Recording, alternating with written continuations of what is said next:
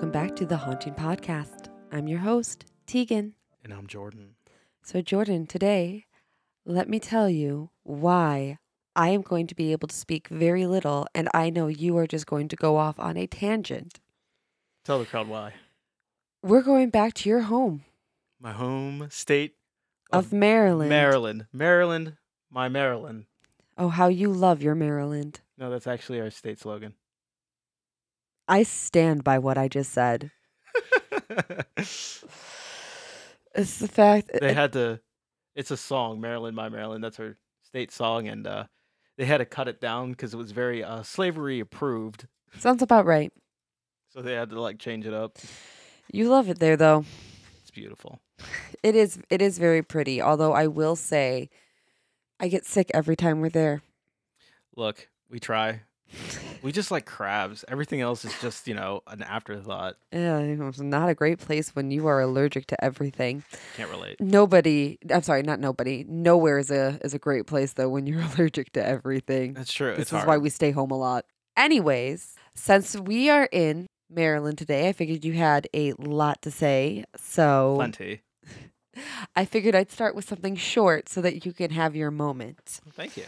So I'm going to do the Jericho Covered Bridge. The Jericho Covered Bridge was built in 1865. It is located in the Harford County, and it is one of the last remaining covered bridges in Maryland. Some parts of it have had to be reconstructed, but the bridge is mostly the same structure as it was when it was built, which is pretty impressive. Oh, yeah. It's a very beautiful looking bridge. I've seen it before. I just doesn't sound like something I would actually want to drive on. It is essentially, it looks exactly like the bridge from Beetlejuice. See, I just don't really know if I want to drive on it. It's fine. Why wouldn't you want to? I don't like bridges. It's literally like a small bridges. bridge like the one. You in know Beetlejuice. what, Jordan? You know what's going to happen? I'm going to drive on that bridge. It's going to collapse. And then there's going to be like stones and all that stuff on top of me. Or I'm going to get washed away in the river and you're never going to see me again. And then you're going to be like, well, I guess she was right. Maybe. Who knows? Let's find out. Let's find out. I don't know about that. So there are reports of people's cars suddenly stopping while on the bridge. Like it'll just be like dark, like a dark. This is why I don't do bridges. Look, I mean, you're telling me that if I go out on this bridge at night, bridge. it's good. My car's going to stop. It's just going to stall. That is the stories. These cars stall on the middle of this little bridge in the dark. Do you really want to play that game? Yes. You play that game. I'll stay home. You know what else you can do, Jordan, is you can put some powder on the back of your car and, drive up the hill. When you come down, there'll be fingerprints. That was another thing that we... It's so nice of them to try to clean the car. Is that what they're doing? They're trying to clean up the car? Yeah. So after you're done doing your little experiment with your little powder... If you look out, see if you can see the people hanging. What? There's another story of reports. I should say there's another report of just people seeing other people hanging from the bridge. So there are two theories or two legends as to why this might be. One legend is that of a couple who were forbidden to marry each other. Mm-hmm. So instead, they decided to unalive themselves together. It seems a bit dramatic. Very Romeo and Juliet. Yes. Or there is another one which is just as dark and just as sad, is they were slaves who were found and hung over the bridge. So those are kind of the two stories of those ones. Not a very active place per se, but just a very interesting start and very interesting start. Short so that you can go on a rant. Because I know you will. I know you have something all right, folks, in your books. Let's get down to it then. This is a place I've been to numerous times. It's probably the most famous landmark in all of Maryland. Did not hesitate.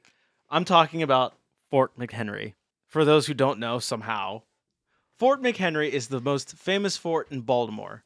It began its life in 1798 and was named after the Baltimore native and Secretary of War James McHenry, with the purpose of defending the ever-increasing port of Baltimore. Fort McHenry played a pivotal role in American history for having defended Baltimore's harbor in the War of 1812 from an onslaught by the British Navy. It was during that siege that Francis Scott Key, while on board one of the British naval ships, witnessed Fort McHenry withstand the shelling throughout the night, and the fort's flag remain standing throughout all of it. That is one sturdy flag. It was very sturdy. It was a very sturdy fort. It was a very sturdy fort as well. Oh, yeah. But for the flag to keep going, well, go flag. Yeah, it's very impressive. Moved him. He was so moved by the sight that he wrote the poem entitled Defense of Fort McHenry, which would later be named the Star-Spangled Banner. Oh, my goodness. And that's actually something I did not know. Yeah. Oh, yeah. That's when you sing the national anthem, it's about the perseverance of Fort McHenry. Since then, Fort McHenry has become a national monument and an image to American pride and perseverance again. Since it's the site of such a famous conflict, Fort McHenry has since been a hotbed of supernatural activity. One famous ghost is that of Private John Drew. I'm just saying, if you're getting like pelted by cannons and other such things, because there was more than just cannons. Oh, yeah. Throughout the night, I imagine there might have been at least a couple deaths, and I imagine it would stir up some good hauntings. Oh, yeah, especially because, a lot of people died during that conflict. Yeah, that's what I mean. Oh, yeah. Yeah.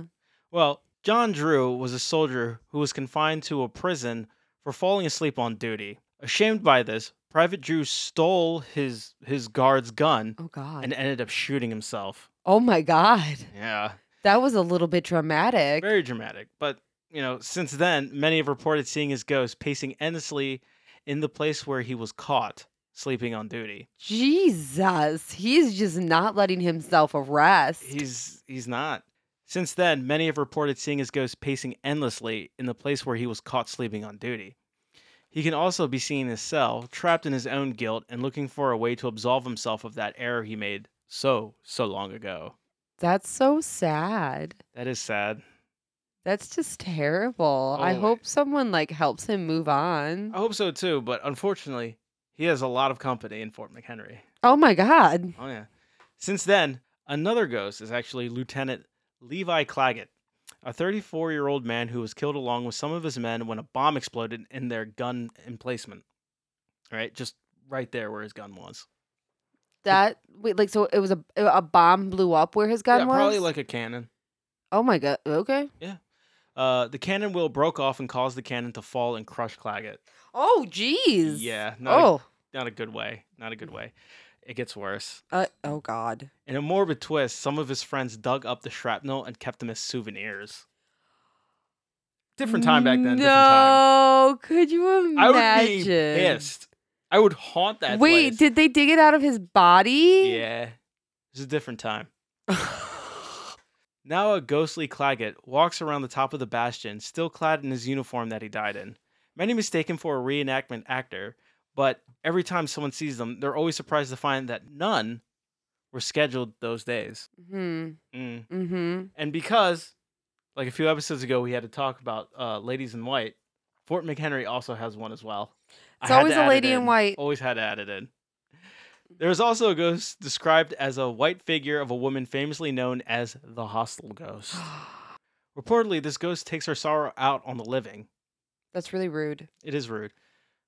It's also reported that she has pushed unsuspecting people down flights of stairs. Okay, look, I know you might be upset about your death, and I know that it probably was not a pleasant way to go, but there is absolutely no reason to be getting physical, okay? Well, she also knocks people out. Gee, okay. I mean, the hostile part of her name came from someplace, right? I mean, I guess she is hostile. It's would want to encounter her.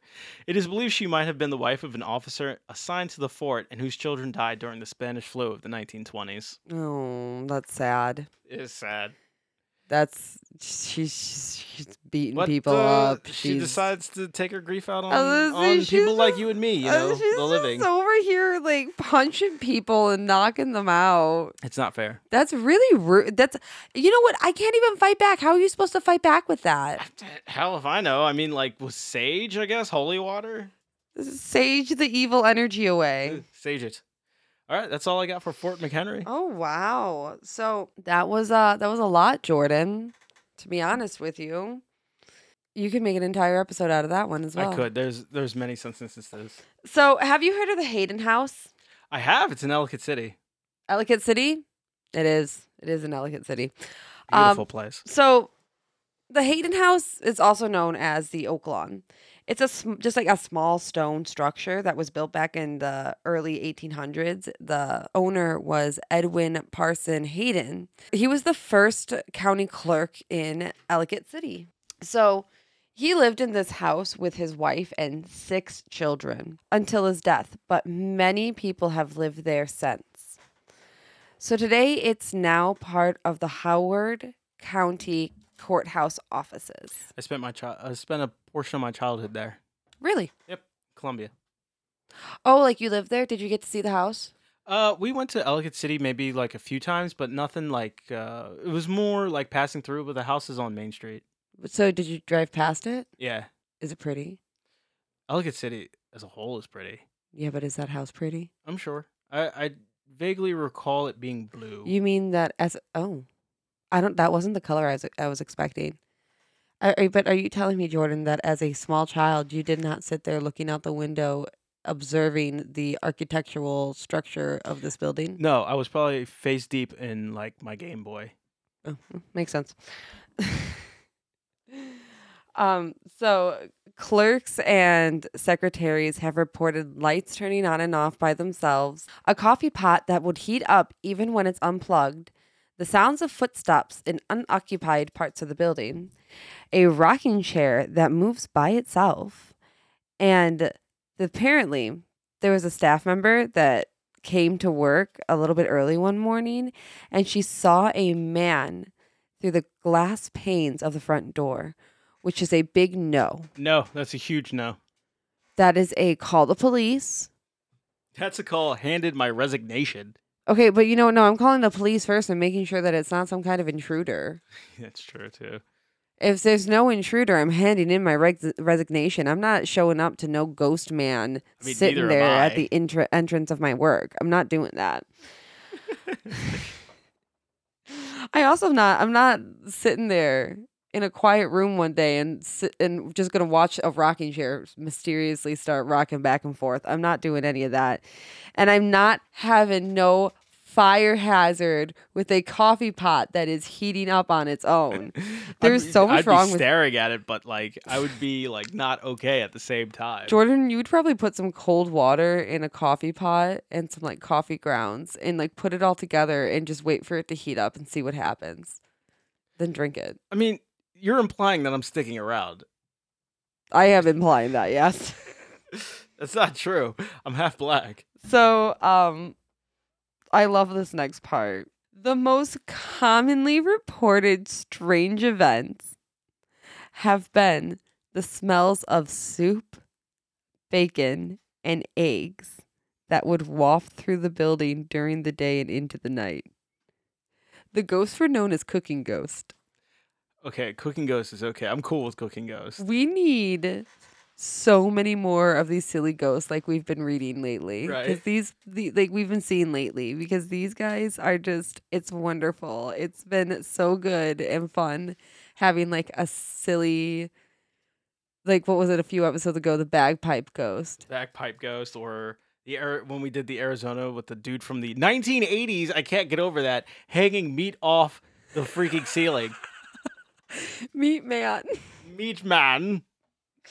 The butcher who would hang the meat off the ceilings. That was Like, the I would highlight get it of if it my was like life. the 1880s, but like the 1980s, bro. Meat man. What are you doing? He is drying meat his own way, baby. He's trailblazing.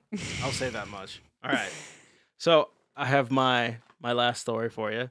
This is Point Lookout Lighthouse. Ooh, I like lighthouses. I do too. I love They're lighthouses. very pretty. Very. On May 3rd, 1825, the federal government decided that a lighthouse was needed at Point Lookout to warn ships of the shoals and mark the entrance to the Potomac. Lighthouses are needed in a lot more places because they just need to be looked at more. Oh, and especially in Maryland. We have a lot of rivers. They appropriated $1,800 for the project. After a lengthy battle with the landowner, Jennifer Taylor, over a fair price for such a small, barren piece of ground, really. They just didn't want to give it up. No, of course not. The government finally settled on $1,150, a considerable sum at the time. Due to the cost overruns for the land, Congress appropriated $4,500 on May 23rd, 1828, and awarded a contract on July 22nd, 1830 to John Donahue for $3,350. A lot of math going on here. Yeah, I got a little lost there. I'm not gonna lie on all the math. Just money happening to make this lighthouse You happen. know, It's already an issue. That's okay? fine. The point is the lighthouse is now open. Right. Right. The lighthouse was built before the deed to the land was obtained. Apparently, Jennifer Taylor offered to sell the land for a lower price if he had been named the first keeper. Jennifer Taylor and his wife, Elizabeth, were buried in what was now a picnic area of the park. He did become the keeper. Oh, that's kind of sweet. It is kind of sweet. During the Civil War, the lighthouse was a prisoner of war camp. And around okay. 3, And then we just take that dark turn. All right. Well, we need to get to the hot things. It was a POW camp, and around 3,000 people had died on its grounds during the time. Obviously, at that time, POW camps weren't the greatest of places. Let me just say this.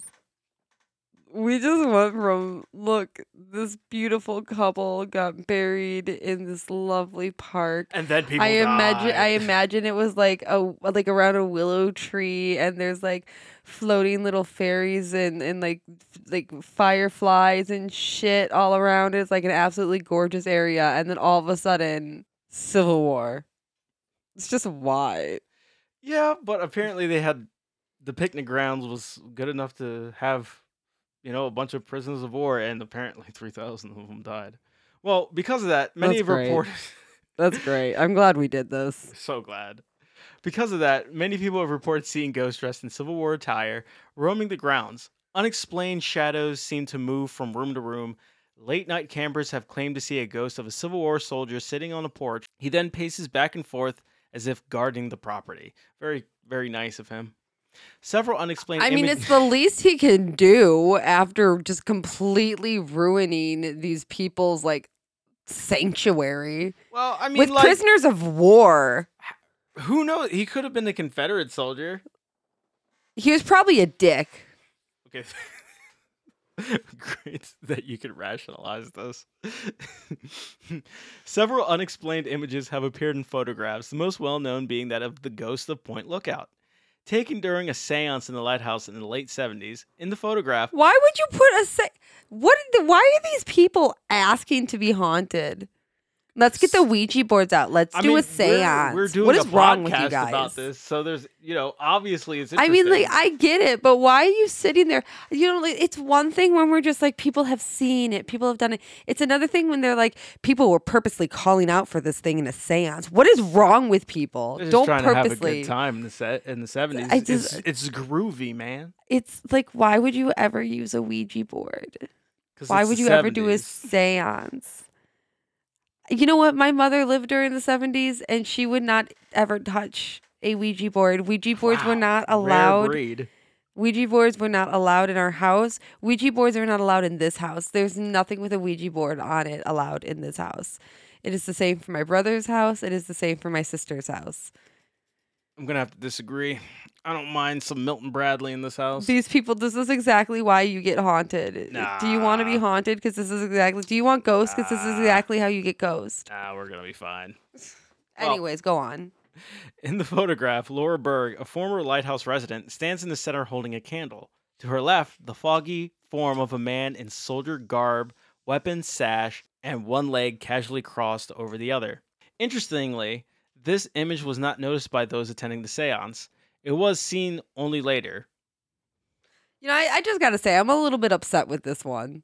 I mean, She used to live there, and there's actually more stories with her. I actually have another one from her. Oh my goodness. All right, let's hear it. Let's hear what happened to this poor woman as she's just Right. trying to live her life. And I'm just going to quote her little... Performing seances. Oh, yeah. She actually wrote down a story, which I have. And this is a quote from Laura Berg. All right, let's hear it. When I heard the Point Lookout Lighthouse was available for lease, I jumped at the chance to be able to live in a lighthouse. Can't blame her. I called the Point Lookout State Park office and scheduled an appointment to view the interior of the lighthouse. Believe it or not, I had not visited nor had I heard of the park prior to moving to St. Mary's County in 1978 from Baltimore. I met 2 park rangers in November 1979, and they took me to look at the north side of the lighthouse. It was absolutely beautiful with a view of the water from every window. There were 6 spacious rooms, box windows, hardwood floors, and beautiful wallpaper. The rent was also very appealing, a mere $65 a month, which included electricity. Oh, damn. Okay, let's Right. go.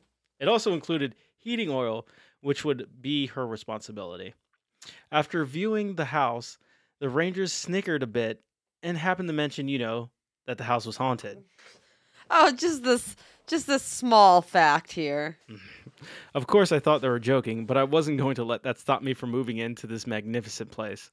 I moved in on December 6, 1979.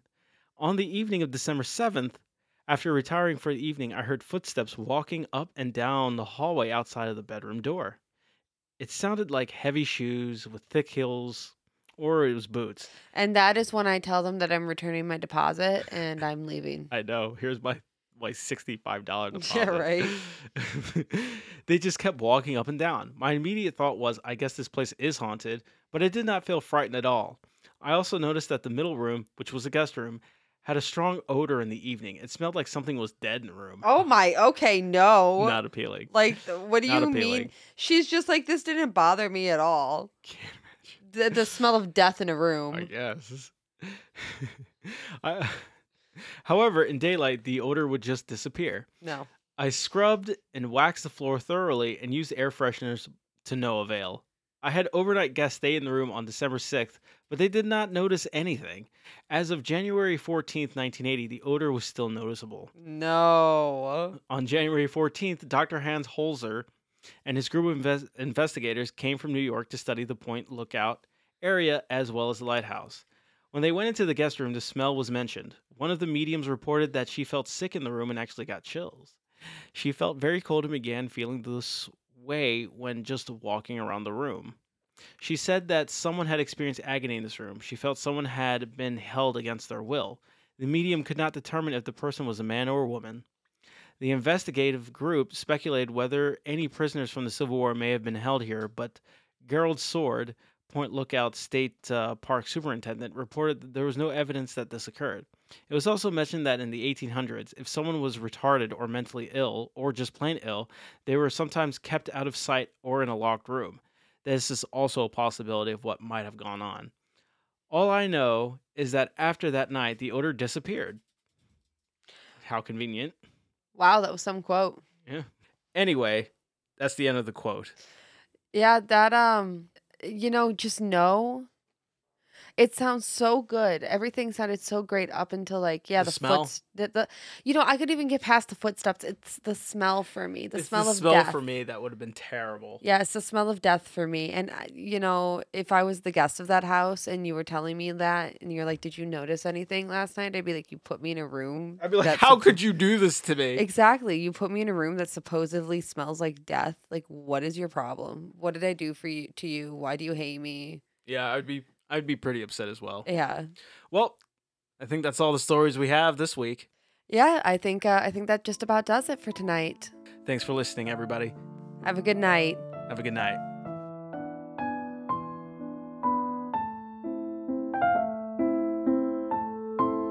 This has been The Haunting Podcast. You can check out our website at thehauntingpodcast.com for show notes and other extras. Thank you for listening and have a good night.